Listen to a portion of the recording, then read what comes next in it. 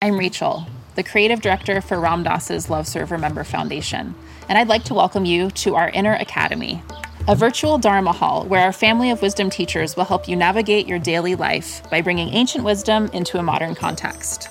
With over 200 hours of audio and video teachings, meditations, and practices from teachers like Ram Dass, Krishna Das, Sharon Salzberg, Jack Kornfield, Roshi Joan Halifax, Joseph Goldstein, and many more, the Inner Academy is your core resource for finding balance, presence, and navigating the ups and downs of your daily life. The Inner Academy has guidance for every step of your journey.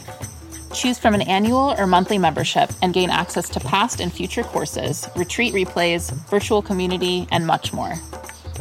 If you've been familiar with Love Serve Remember Foundation for a while, you'll know that most of our offerings are given freely or on a sliding scale basis. So when you subscribe to the Inner Academy, you're paying it forward and bolstering our ability to continue creating accessible offerings for all in the future, as Ram Dass wished for us to do. Be here now and start your journey with Ram Dass's Inner Academy today. For more, visit ramdass.org/Inner Academy.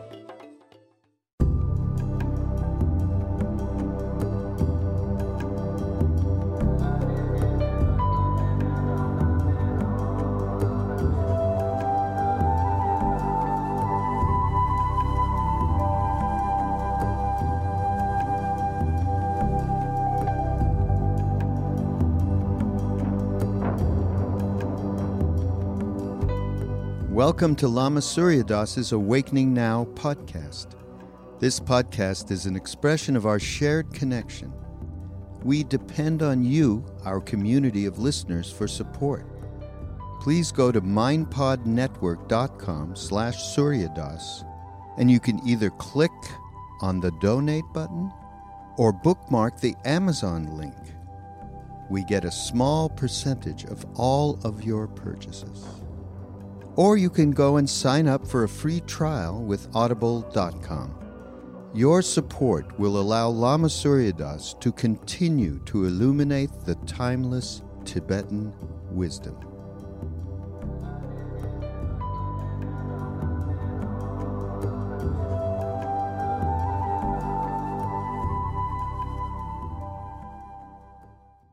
So when we practice, there are a few basic principles of Dzogchen I want to mention that we've kind of touched upon in the instructions. Principles of Dzogchen.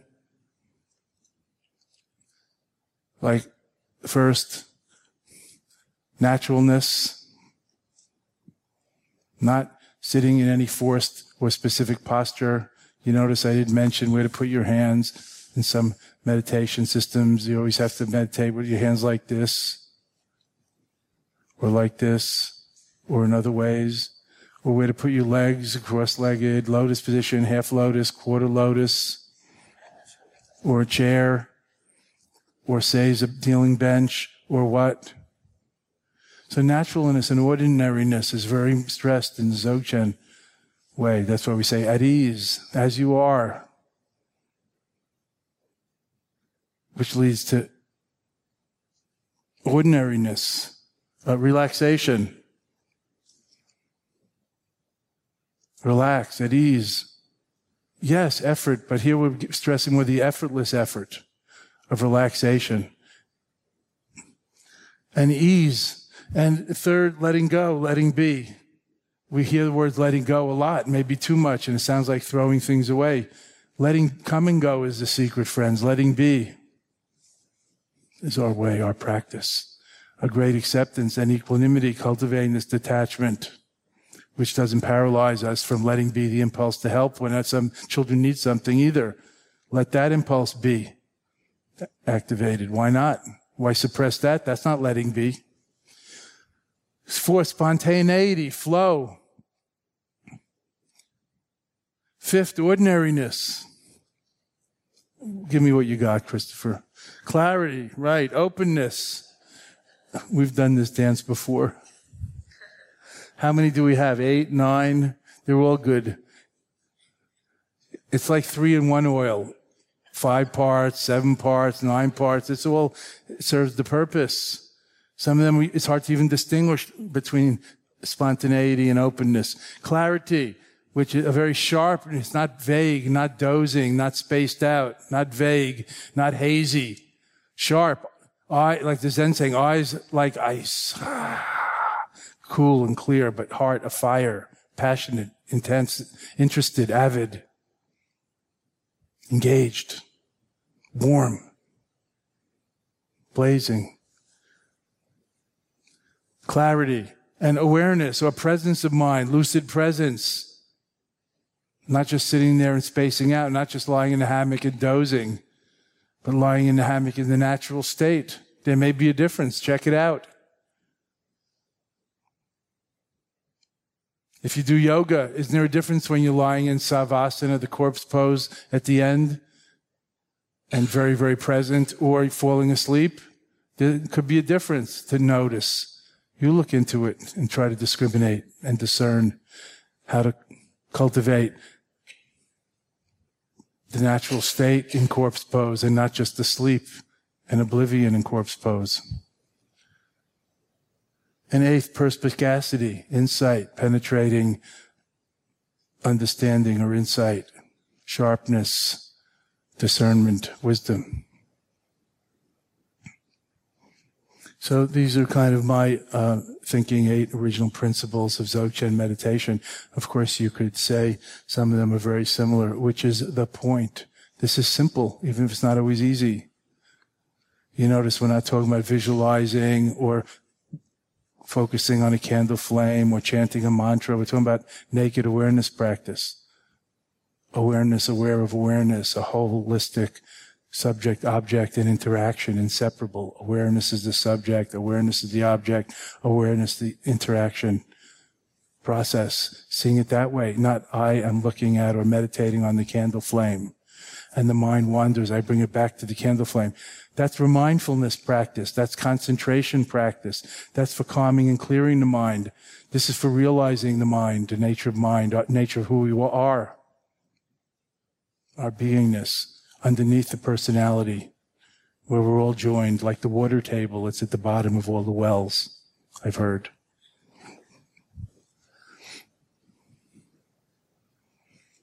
I think this is provocative analysis, actually. But you should ask the questions as they come to you, not me. Oh, I could go on all week. I will. Any questions?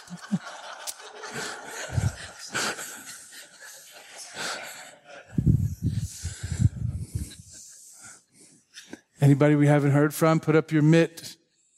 Yes, Jane. Hi. I've been reading the bulletin board. It's one of my favorite things. Yeah, there's not much happening around here. That's like our television. Oh, there's something new this week. Well,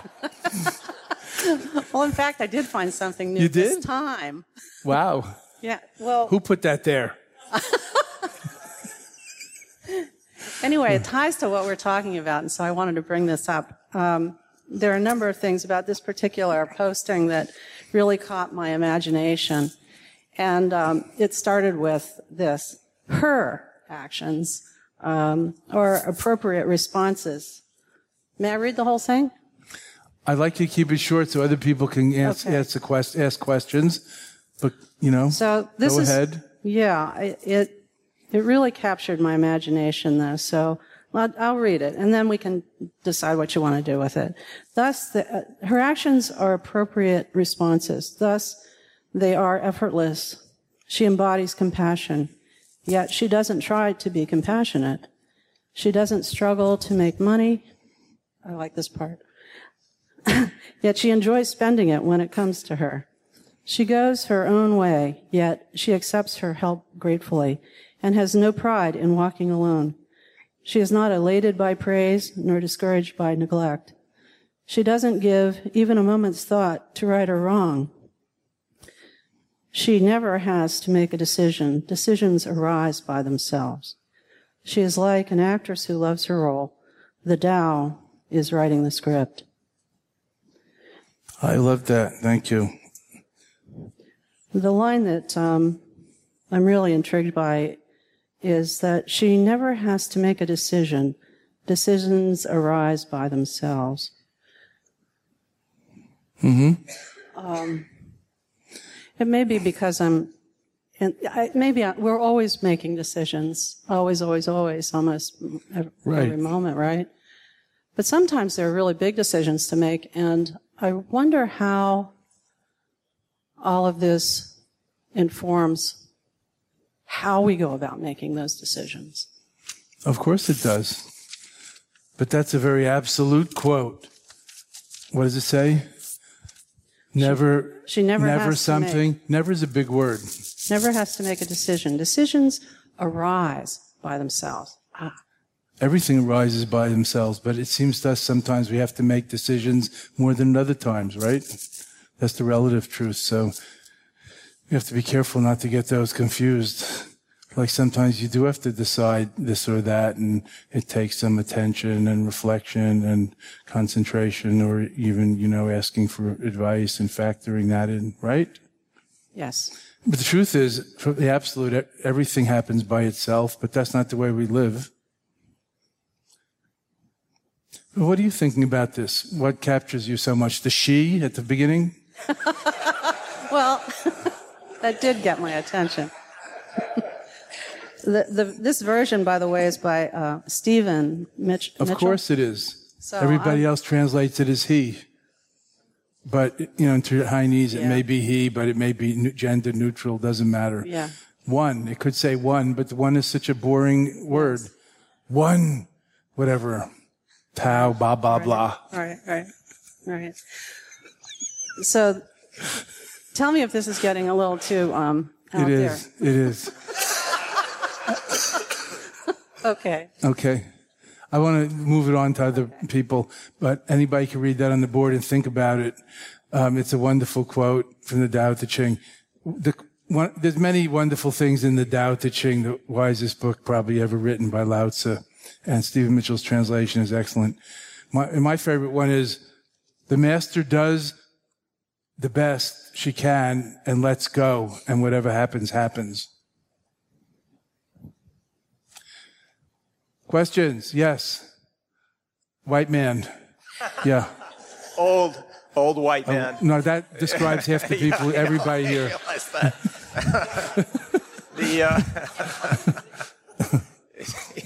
I have a question about the meditation, non-meditation.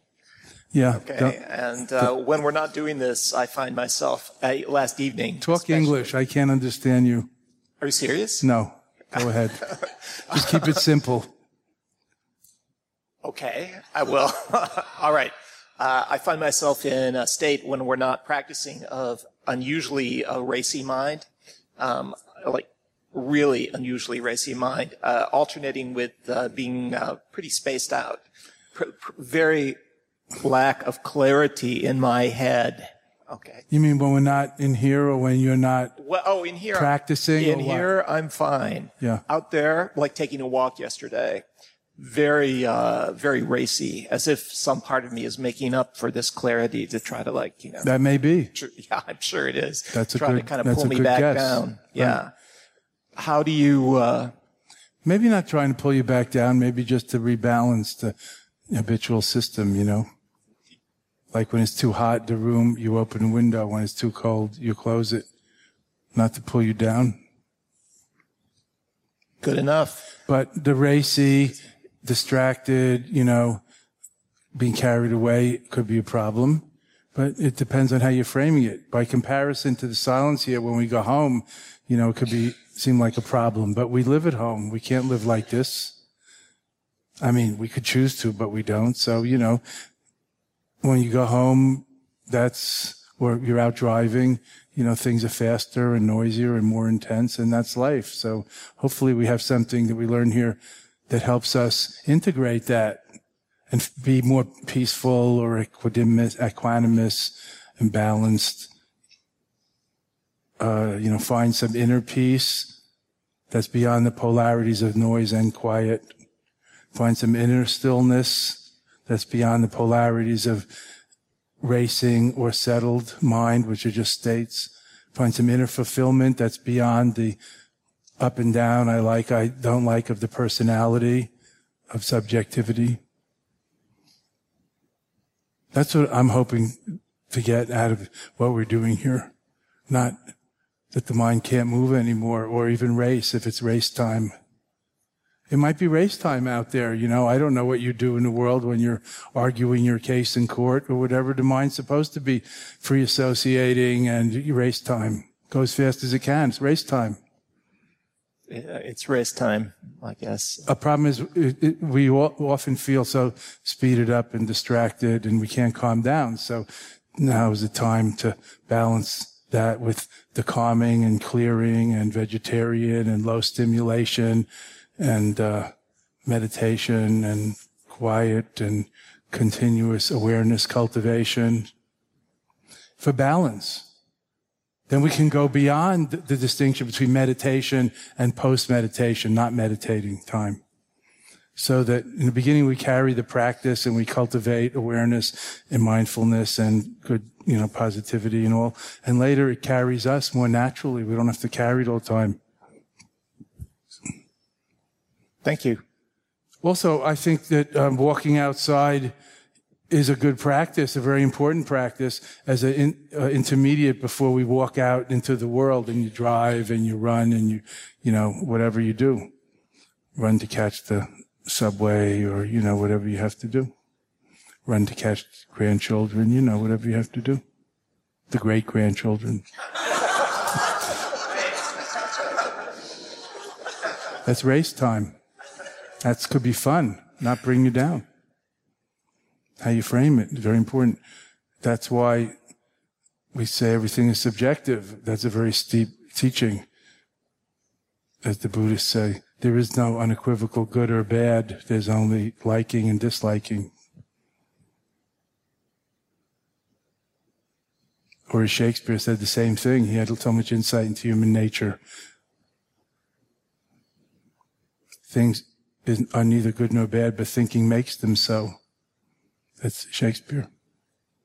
A very challenging and provocative, steep statement. What does that mean? Hitler's not bad? But you ask the questions. Questions? Yes, back there in the back row. David Green. Hello. Hello, Brother Green. Hello. It's been great being here. Today's my last day, and it's been incredible as always. Thank you. I'm glad to see you, as always. Yes, since I am one of your oldest students, right? Very old. Really? Oh, my God. Never thought we would be this old together. We must be slow learners. We're still doing this. Yes, and enjoying every minute of it. Surya, my question is, you speak of awareness aware of itself. I have to kind of add my own little twist to that, not to get confused by it, but maybe I could just ask you, I'm sure we're saying the same thing. I'm sure. But, words do have their limitations. In various traditions, because I'm interfaith and I study many, many traditions and find all the words that mean the same thing in every different tradition. Other traditions might say the nature of self. The Buddha might have said emptiness. So, staying with this tradition, isn't it awareness aware of the emptiness? The awareness is the witness of the emptiness? No. Is the awareness the emptiness? Emptiness is open, like empty, like not a thing, and yet lucid, cognizant. It's got a knowing quality to it. So we try to be careful and distinguish between just emptiness, and awareness is also making it too much of a thing, but you have to put some words on it. So Namkhai Nobu Rinpoche calls it presence. It's hard to work with, but if we're in a field of talk about like God and truth and enlightenment, then we need a sophisticated vocabulary and beyond conceptual understanding. That's why be careful about inserting the witness into the process. Maybe it's witnessing. Maybe the whole practice is witnessing. Then you have to ask, you should be asking, but I'll do it for you. Then who or what is witnessing? That's the Dzogchen type question about the nature of identity, agency, who's doing what around here? Is God pulling the strings? Is it all scripted and written already? Or what? Who am I? Who are you? What's the nature of self and other and self and, relation of man and God, self and God? Well, whatever, however you frame it. So notice, I often use synonyms: awareness, naked awareness, pure presence, incandescent presence, lucid, senseless openness, trying to describe the indescribable, just get into the field of what it's not. We're not visualizing, chanting, looking at a Buddhist statue. This is not really Buddhism. This is like timeless wisdom awareness practice or something, which is part of Buddhism, let's hope. You see what I'm saying? You don't need to be a Buddhist or think Buddhism. We're not talking about looking at the Buddha's face or statue. So awareness, then I say awareness, aware of awareness, subject, object, and interaction. I explain that rather than I am meditating on it. I am witnessing the accident. I know what you mean by witnessing. Awareness is the subject that's awareing or experiencing or looking. And awareness is the object that we're looking at. Recognizing everything as display of awareness. It's how we see things. It's our karmic projections and perceptions. Like whether we see it as hot or cold in this room right now is our subjective projections and interpretations. The temperature is one, but our interpretations are many, right? So I hope that's helpful. That's very helpful. If I could just ask one more question go ahead. About it, then. Yes. Before awareness, a word that I've heard used that I like a lot, the absolute. As a matter of fact, I've heard you use that word. It's a tricky word. The absolute existed before awareness, and then somehow, I hope I'm not getting too heady here. A little heady. But then somehow awareness, through the miracle of life, came into being. So there was heady. An emptiness. In the beginning, there was A, and then there was awareness, A and W, and A and B, and A and B and C, awareness and absolute, and so was there anything? Advaita, and, a lot of things. Was there anything before awareness? Yes. Thank you. But it's not a thing, and it's hard to talk about it. That's why in Tibetan, the word Rigpa that we're translating as awareness with a capital A is also translated as presence or primordial being. It's not so personal. It's like transpersonal being. David, you said you study many religions, or whatever you said, traditions, spiritualities. What does it say in the beginning of Genesis? In the beginning was the Logos. Is that the same as the word for God? No.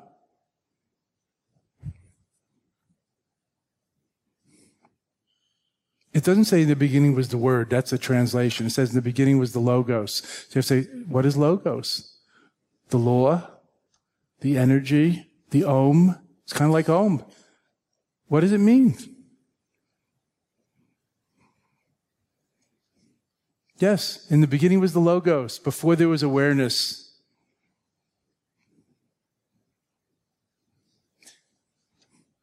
But what is the Logos? And where did that come from? Etc. One could wonder if you're going to get heady. It's interesting.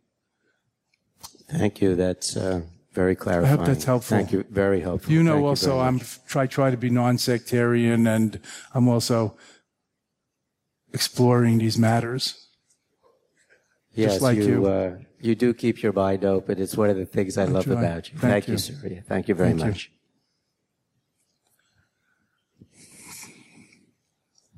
Anybody we haven't heard from yet? Any quiet ones? Move your hand. Yes. Thank you. Thank you so much. I have a practice question. Since you're talking about the naturalness, and then I heard you earlier talk about balance, it's also a comment, but then I welcome your your input. You've been emphasizing sky gazing, and I find that sky gazing for me feels more like the graduate level of balance. Go on, Joelle. Sky gazing to me feels like the graduate level of practicing meditation, and I remember that Carl Jung said that.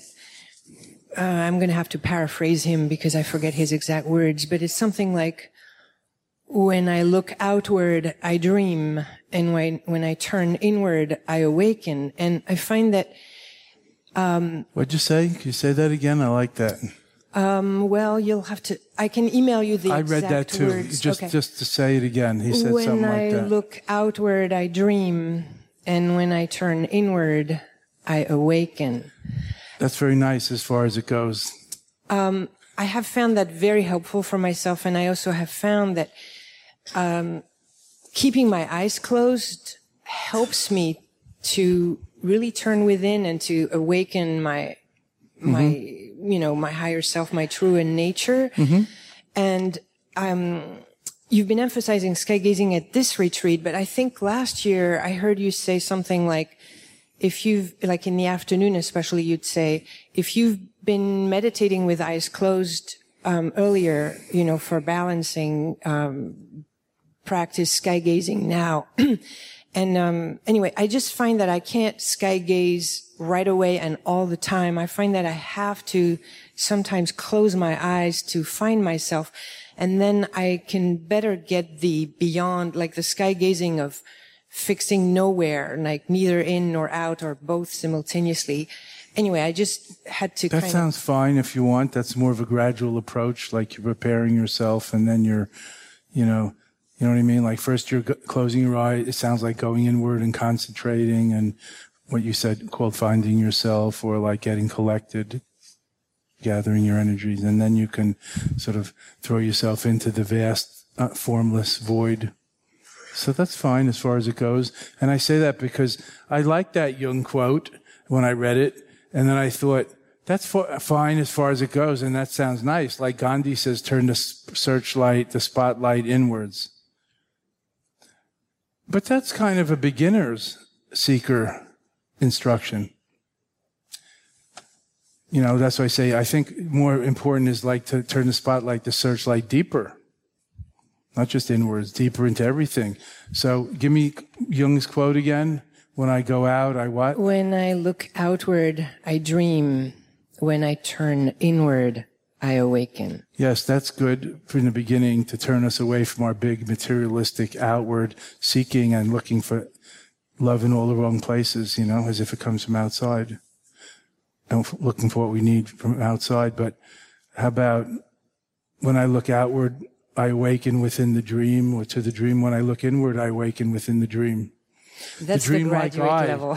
The dream-like eye awakens within the dream. I guess that might be more complete Dzogchen-y kind of pithy instruction. That's pretty amazing. And I guess for now, I can humbly say that I sort of need to have beginner's mind, sure. To go back to the beginning, when I begin, do. That's good. Right. And then I gonna go to That's why Drukchen Rinpoche says everything must be meditated, not just inward stuff, in not just noumena, mind stuff, or body stuff, but everything, outward and inward. It's all consciousness arisings. Last question. Anybody? Young lady, didn't you have your hand up? Please. I guess I'm wondering how, given the list you had there, like the different qualities to cultivate, like naturalness and relaxation and ease. Yeah. I guess I'm just wondering what role meditation practice, I guess when I hear those words, I feel like they don't provide me with much of a sense of like particular direction. They just feel really broad, and I feel like, I guess for me, what becomes the difference between just sort of doing whatever and sitting down to meditate? That's a good question. That's why these are not meditation instructions. These are like qualities of Dzogchen meditation. What are the meditation instructions? Do you remember that I've been repeating every day? in meditation.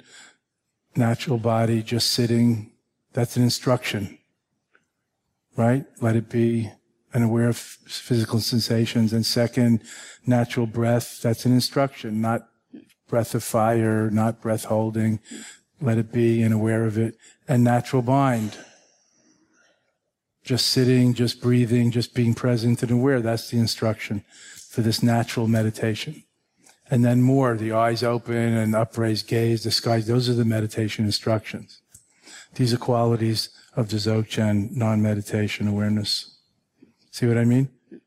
Now let's talk about the meditation instructions. It is admittedly a bit of a formless meditation, but it's not entirely formless. We're sitting, we're breathing, we're attending in a certain way, we're paying attention a certain way, unlike, what did you say, what's the difference between that and doing whatever I feel like doing whenever, right? Ordinary life.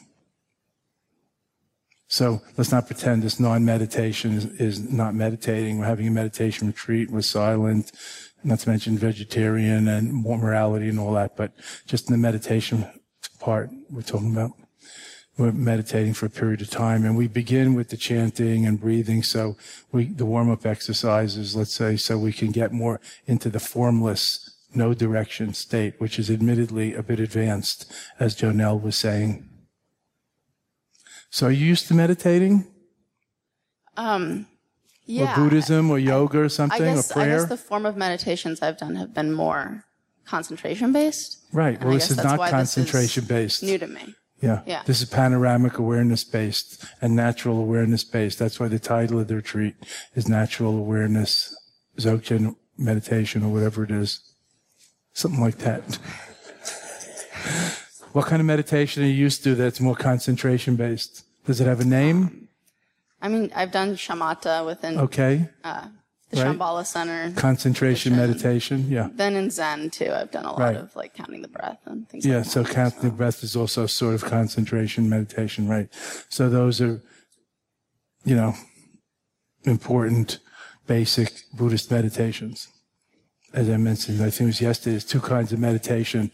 Basically, concentrative, calming, clearing, focusing the mind meditations like shamatha, shine. And then insight, wisdom-oriented meditations like panoramic awareness meditations. Vipassana, whatever you want to call it, Laktung, Trungpa Rinpoche called it panoramic awareness or higher seeing. That's a good translation of insight, higher seeing. That's his translation from the Tibetan. This is more insight-based, or the union of shamatha and vipassana. Back to the perspicacity and so on. The clear, that's the wisdom part. And then there's the sort of focus part. Yes, we're not beginning with concentration, but that's why I also emphasize the chanting and the breathing. And I said focus on the syllables one by one. I'm aware of the issue. But give yourself some credit. You're sitting there, I've been watching you a little, like I watch everybody. I'm not sitting here meditating exactly only. I'm aware of what's going on. Then I see that you're, in the game, so that's all. In this game, the hoop is bigger than the court, so you can't miss.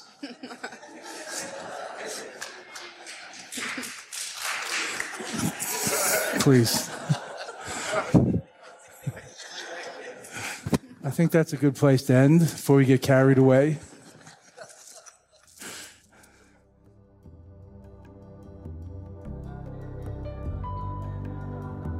Thank you for listening to Lama Surya Das's Awakening Now Hour. We very much appreciate your support and hope you will continue by going to mindpodnetwork.com/Suryadas and link to the donate button, or go to the Amazon.com link for all of your purchases. Namaste.